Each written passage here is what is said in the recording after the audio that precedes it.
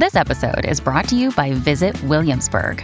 In Williamsburg, Virginia, there's never too much of a good thing. Whether you're a foodie, a golfer, a history buff, a shopaholic, an outdoor enthusiast, or a thrill seeker, you'll find what you came for here and more. So ask yourself, what is it you want? Discover Williamsburg and plan your trip at visitwilliamsburg.com. Hello, everybody. This is Marshall Poe. I'm the editor of the New Books Network. NBN listeners like to read books and buy them. So we thought we'd tell you that right now, our friends at Princeton University Press are having a remarkable site-wide sale. You can get 50% off books, including ebooks and audiobooks, with the code 50, F-I-F-T-Y, at checkout until May 31. You can save some real money on Princeton University Press books. I encourage you to go there and check it out. Welcome to the New Books Network. Hello and welcome to another episode on the New Books Network. I'm one of your hosts, Dr. Miranda Melcher, and I'm very pleased to have with me today the author of a fascinating book just out from NYU Press titled Keeping Family Secrets: Shame and Silence in Memoirs from the 1950s. The book investigates how families keep secrets from each other, from outsiders, why they do so, what the differences are between different types of secrets, and what sort of impact that they have, looking at how people actually felt about this from their own memoirs, examining the 1950s and 1960s. It's a fascinating book that really goes deep into how families interact, how people process all of those sorts of things. So I'm very pleased to have the author with us today, Dr. Margaret Nelson. Thank you so much for being with us. And thanks for inviting me to discuss my book. Before we begin that discussion, though, would you mind giving us a bit of an introduction of you and why you decided to write this? I'm a retired professor of sociology, and for many years I taught and wrote about family from a variety of different perspectives. I'd written about economic influences on families, and I'd written about different ways of creating kinship, and I actually had written about an African-American woman who had cared for my family when I was a little girl. And as I thought about what I wanted to consider next, I realized that very few people, in fact, had written about family secrets. Psychologists had written about family secrets, and some historians had written about family secrets, but sociologists really hadn't considered family secrets. And I felt that that was a very big gap in the sociological literature. At the same time, I really love reading memoirs. And it occurred to me that, and this was before COVID actually, before we had moved our lives onto Zoom, but it occurred to me that I could probably study family secrets by reading memoirs. And since I had recently retired and had no money for travel, I thought, I could read memoirs about family secrets and go on from there. So that's what I did. Makes sense. Very clever methodology given those pragmatic pieces of it, and always really useful to understand kind of both the intellectual and the practical elements that go into a book. Now that we have an understanding of what brought you to this, I think we should probably start right at the beginning. What do you mean by family secrets? Well, I use a pretty tight definition of a family secret, which is, I think that there's lots of things that people don't like to share on TikTok or Instagram or any social media. That is, you probably don't want to tell people that you had a fight with your partner, or that you're competitive with a sibling, or that the dog made a mess in the living room. There's lots of things we might not advertise about ourselves, but I define family secrets a little bit differently. That is information that people choose to conceal either from each other within a family or from outsiders outside of the family, because to share that information would risk eliciting not only embarrassment or minor discomfort, but would also cause profound shame and, on some occasions, material hardship or even danger. So I define family secrets as things that you don't tell. You don't tell your parents, or you don't tell your siblings. You certainly don't tell outsiders because of the consequences of doing so. Got it. That's very helpful as a foundation for our discussion. We mentioned it a little bit already, the timeline or the time period of the book. This is, I think, really key for the thinking of what those consequences might be. Can you tell us a bit more about exactly what period you cover and how you decided this? Well, the period I cover is what I think of as the post-World War II period up through, say, the 1960s, when people started opening up about what went on within families. The post-war World War II period was, at least in the United States, was a very secretive period, a time when what a family was supposed to be like, at least a white family was supposed to be like, was pretty narrowly defined. And therefore, if your family or you deviated from the expectations, you might want to keep that secret. So it took me some time to narrow in, but as I was reading all these various memoirs, I realized that they were clustering, or many were clustering in the about the late 1940s and the 1950s. And of course, not obviously, but that was my era. That was when I was growing up as well. So it felt comfortable in a way to be writing about a time period that I had lived through. One of my brothers, when he started reading the book and was reading about families keeping secrets, said to me, well, this sounds just like our family. Not necessarily that we had those secrets in our family, but that there was a kind of don't ask about private matters. So the other thing I think I should add is that I was more interested in secrets that were secret at that time, but are no longer secrets, than I was in secrets that I think still would remain secrets. So I didn't write about children who were being abused in the household, or parents who were committing adultery. I think those would still be considered secrets, but they weren't unique to the post-World War II period. That's a helpful clarification. Can you take us through then which types of secrets you do discuss in the book, and perhaps a bit more about how you decided on these 6? Well, I discussed 2 sets of secrets. One set is things that children knew when they were children, but kept from their parents or outsiders. So I look at 4 secrets that were common at that time. One was having an institutionalized sibling. This was often in the 1940s and 50s.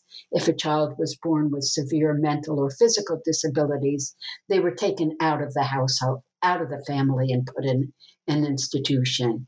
So I was interested in how children in a family regarded that as a secret that often wasn't told to other people outside of the family, and certainly often was not even discussed within the family. Another secret I looked at in the same category was boys who had experienced same-sex sexual attractions, something that they often kept secret from their parents and certainly from outsiders, given attitudes towards homosexuality at that time. A third was girls who became pregnant when they were teenagers or unmarried. Again, something certainly kept from outsiders, and for as long as it was possible, and it wasn't possible forever, girls would try to keep from their parents. And then the fourth was having parents who were communist or suspected of being communists. This is a secret that would be known within the household, but certainly would be kept from other people outside of a very narrow group of people who might know about that. So those were four secrets that children knew as children, but had to either keep from other people in the family or from outsiders. I looked also at two secrets that children discovered only when they grew up and were adults. One was that they were not conceived in the parental relationship.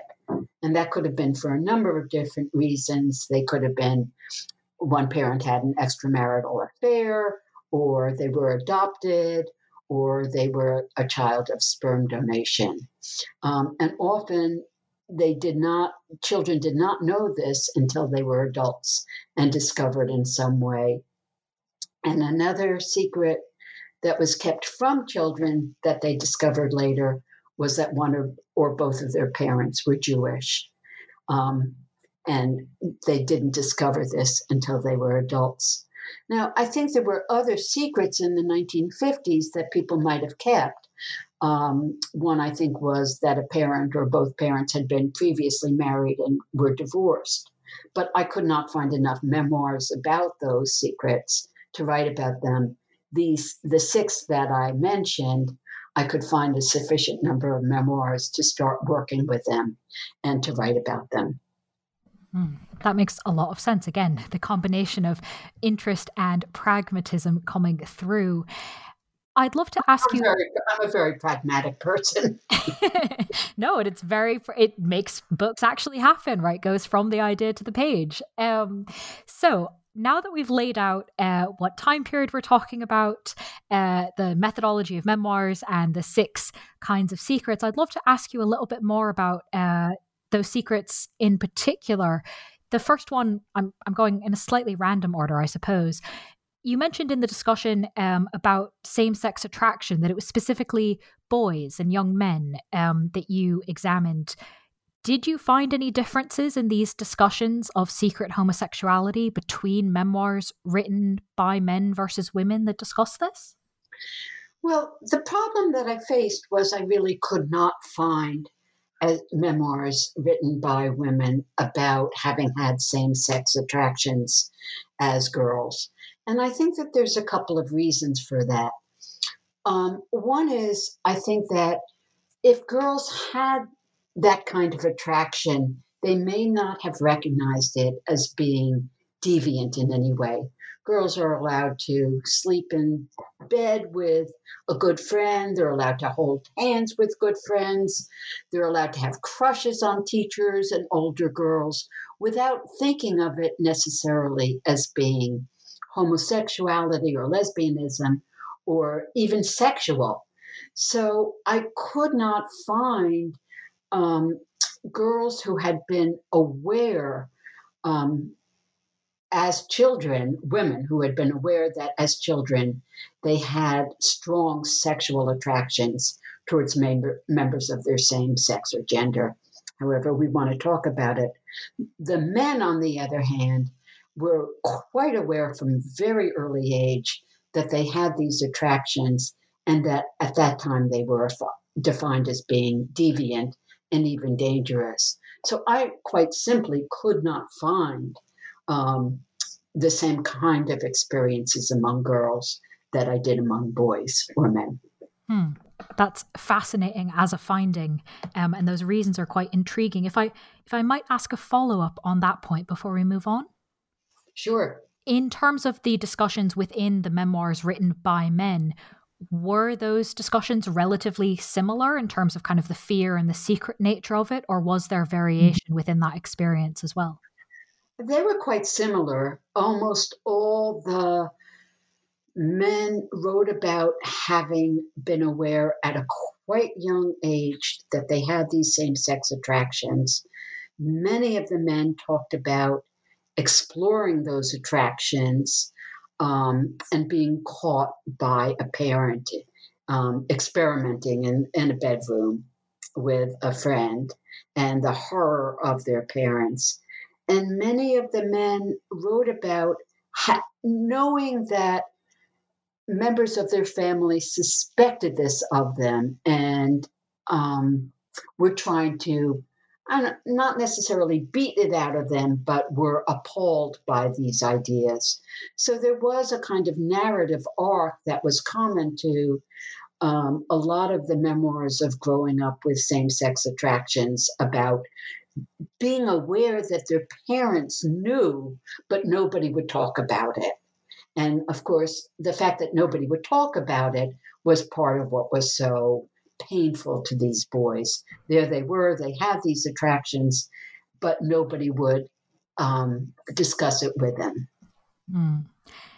And unfortunately, that's not something that changed really at all during the time period that you examine. And yet, one of the other types of secrets you discuss, that of unwed girls having babies, does seem to be a little bit more malleable in terms of how people reacted, how people discussed it, particularly if race was involved, if psychology was involved, if morality was involved. Can you talk us through these variations? Well, I'm not sure that I would say that the attitudes changed in the period I was writing about. I think throughout the late 1940s and 1950s, the attitudes about white girls, especially white middle class girls, having babies out of wedlock remained pretty much the same. What was different was that the condemnation of white girls was very much tied into the fact that white babies were very much in demand for people who wanted to adopt children. And so during that period, white girls were coerced into giving up their babies. They were declared to be unfit. They were declared to be psychologically damaged. They were declared to be violating norms of proper femininity, and their babies were pretty much taken from them. African American girls were not perceived in the same way, in part because for a couple of reasons. One reason was that nobody wanted African American babies, so they didn't have to give them up. Another reason was the norm of femininity for white girls did not apply to African, or white girls and women did not and could not apply to African American girls and women, at least in the United States, because they could not live by the same strictures. African American women were always far more likely to be working outside the home. They were working for other people. They could not follow the same norms of domesticity that had been available to white women. So I think that there are a number of reasons why there was a race difference in treatment of African American girls and the treatment of white girls when they got pregnant out of wedlock. African American girls, by and large, kept their babies and incorporated them into the household, the family in which they were living. Sometimes they might have been raised as a sibling. Sometimes they might have been acknowledged to be the child of somebody who was not married within the family.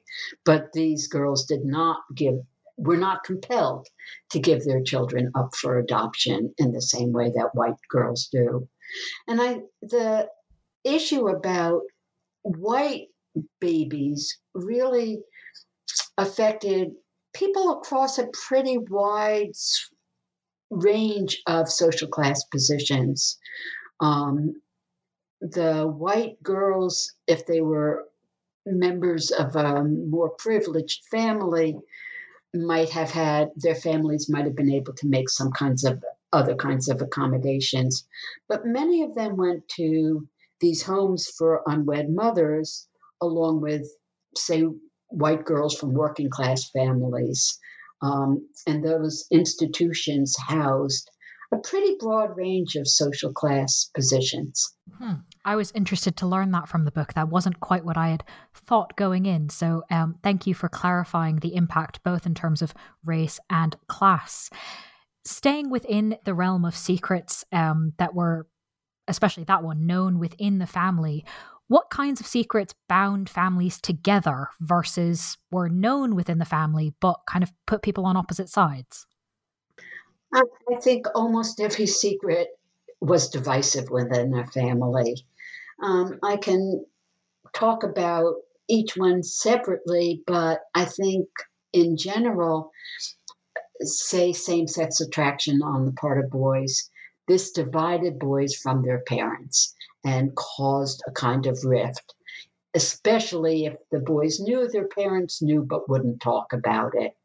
Having an institutionalized sibling was often something very divisive in a family, partly because the children could not understand why these siblings were taken away if they had lived at home for some period of time. And there are a couple of examples in Memoirs of children who had twins, and a twin was taken away. And parents wouldn't explain why this child suddenly disappeared. So it was very much divisive, uh, children against parents in a way. The only secret that seems to have bound people together was sometimes when a parent was or parents were involved in radical communist, whatever term you want to use, activities. Then sometimes the family would unite against some kind of outside force that seemed to make life dangerous for the family, or even might have strong relationships with other families who were also communist. Those were sometimes binding experiences within a family. But otherwise, I think keeping a secret from your parents or knowing your parents are keeping a secret from you was something that did not create warmth or love or accommodation or happiness within a family. I think most often it created some kind of tension within the family and was in some ways divisive. That makes sense. Obviously, the fact that these memoirs are written by adults, so after they grew up knowing these secrets in some of the cases, there was obviously some amount of kind of processing and reckoning in creating the memoirs. If we think then about the secrets you mentioned where those discoveries are made in adulthood, what sorts of things did you find kind of thinking from this processing angle? What kinds of family secrets kept that disagreement going into adulthood, children being angry about the decisions their parents made, versus perhaps maybe reflecting back or processing the information, being more understanding of them?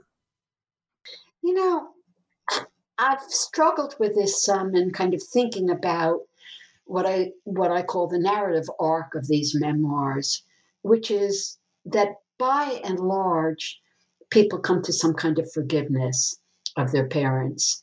And that was very common, especially among the boys with same-sex attractions. They were divided from their parents. Their parents were mad at them. They were mad at their parents. Ultimately, they seemed to, at the end, come to some kind of, I understand why my parents felt this way, and I'm kind of forgiving.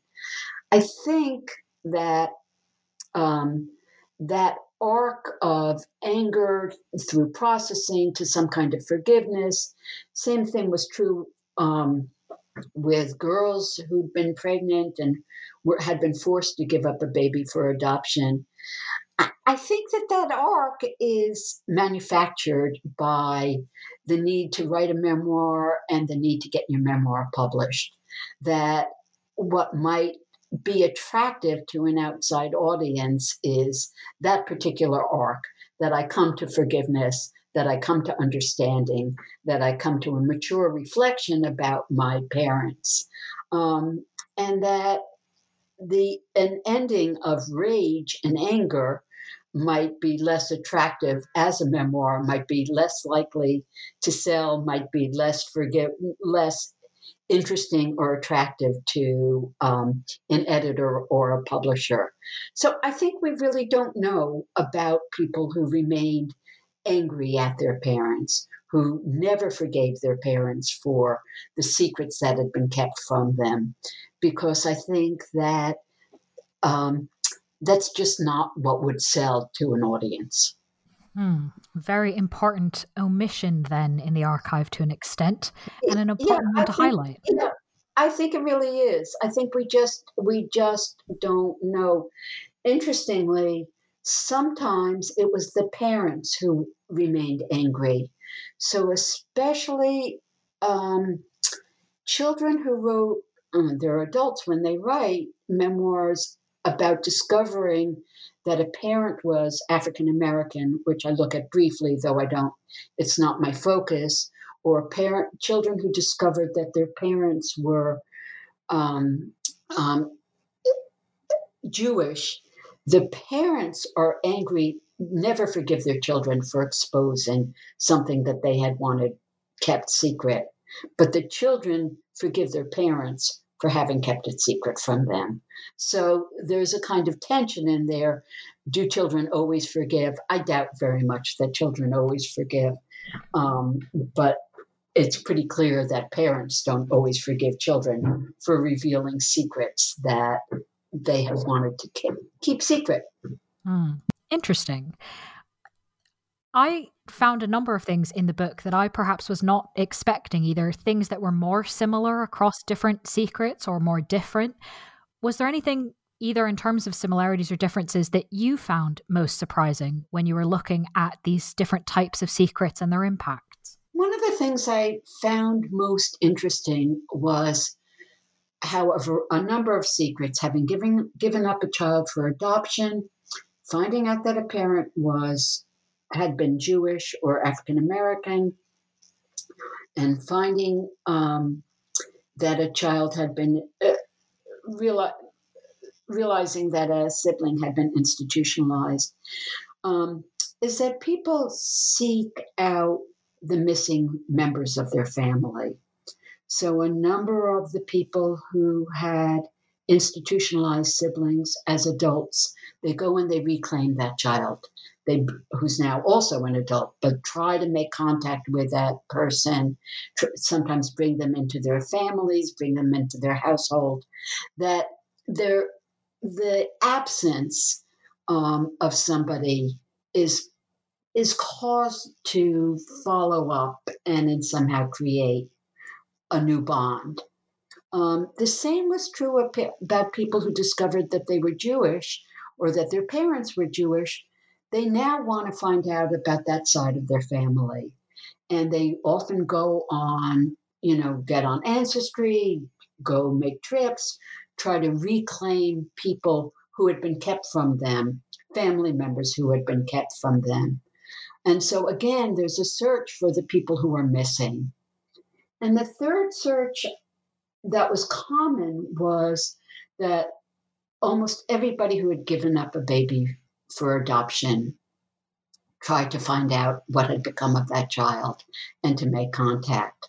So in each of these cases, somebody who was missing from the family because something was being kept secret, they tried to reclaim those people and create relationships. Yeah, it really was striking to read how consistently that happened. Yeah, it was quite consistent. I mean, people who found out that the father who raised them was not their biological father would then go in search of their biological fathers. Often, of course, what people discover is that it's not genes that make a family, it's relationships and intimacies and who raised you, and love made a family. But people did go on searches for the missing people, the missing pieces. Thank you for sharing that surprise with us. It really was, as I said, quite striking reading the book. So in some ways, I'm kind of comforted that you also were like, that's really interesting. And I think probably a lot of listeners, we know things like Ancestry.com are incredibly popular. So who knows? Maybe someone listening is like, oh, okay, maybe I've got a contact. Before I let you go, though, there's really so many fascinating things about this book. So before I ask my final question about kind of what might be next, is there anything further you'd like to tell us about this book and your experience writing it?